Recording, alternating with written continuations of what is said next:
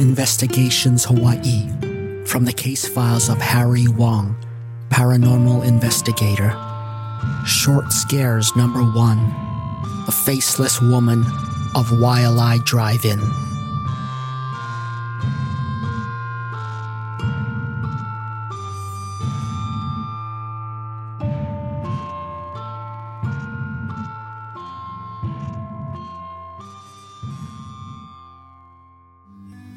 The start of a new month always made me a little bit sad. Not just because sometimes I didn't have enough cash for the rent and had to sell some of my Star Wars toys, collectibles, in order to pay it on time. It was also when I regularly took my mother to visit her older sister, my Aunt Adele, at the Palolo Chinese nursing home. Auntie Adele was 82 years old, 2 years older than my mother, and had been a patient at the home for what must have been around 50 years. The cause of her illness was officially reported as an accident at the time. But as a paranormal investigator, I knew the truth was not always what it seemed. The year was 1965, and everyone wanted to see The Sound of Music. My mother was no exception. It played as a double feature with Mary Poppins. Oh, that was one Julie Andrews overload.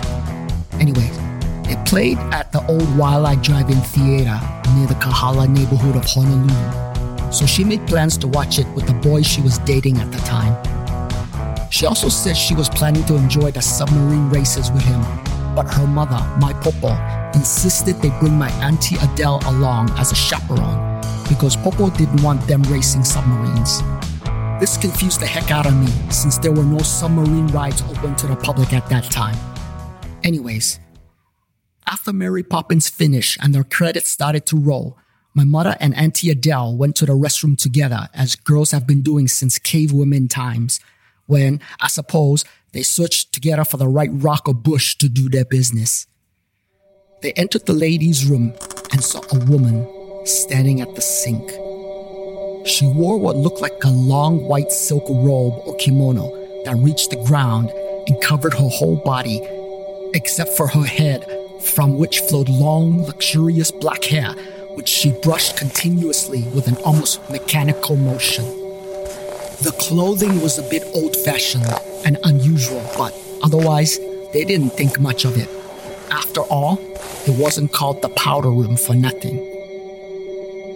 They finished their business and were about to leave when my mother happened to glance back at the woman who was still brushing her hair at the sink. My mother caught the mirror at just the right angle and saw something she thought must have been a mistake. In the low light of the dank and grimy restroom, the woman appeared to have no face. My mother stopped in her tracks and stared at the mirror intently, sure that it was a trick of the low lighting that blocked out the woman's face. Then, as if the woman could sense my mother staring at her, she turned around slowly to reveal that her face was gone. Instead of eyes, nose, and a mouth, there was only a mass of skin which stretched to cover her whole face. But that wasn't the worst of it. Under her face, something moved. It was as if worms were trapped inside her flesh. The skin bulged in and out as the worms crawled back and forth beneath her skin. My mother tried to scream, but nothing came out. She watched as the woman then floated upward and her robe fell open, revealing that the woman had no legs.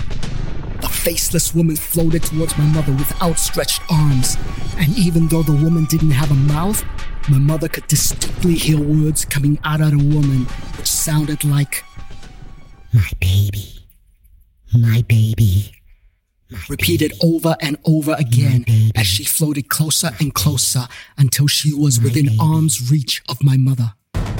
That's when my Auntie Adele pushed my mother out of the restroom, but before she could follow, the door slammed shut, trapping her inside with the faceless woman.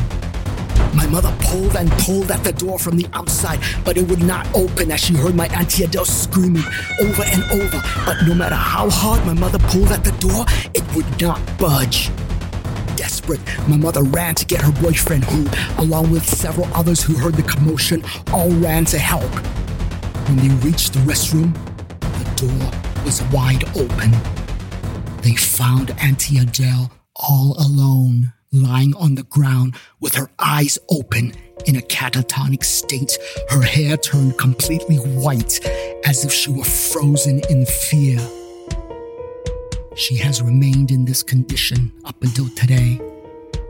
We visit her every month, hoping for improvement, but nothing has changed in 50 years.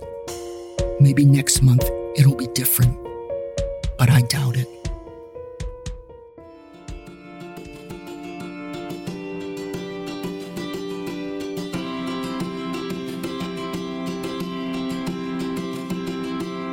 You have been listening to Paranormal Investigations Hawaii from the case files of Harry Wong, Paranormal Investigator, a fictional podcast.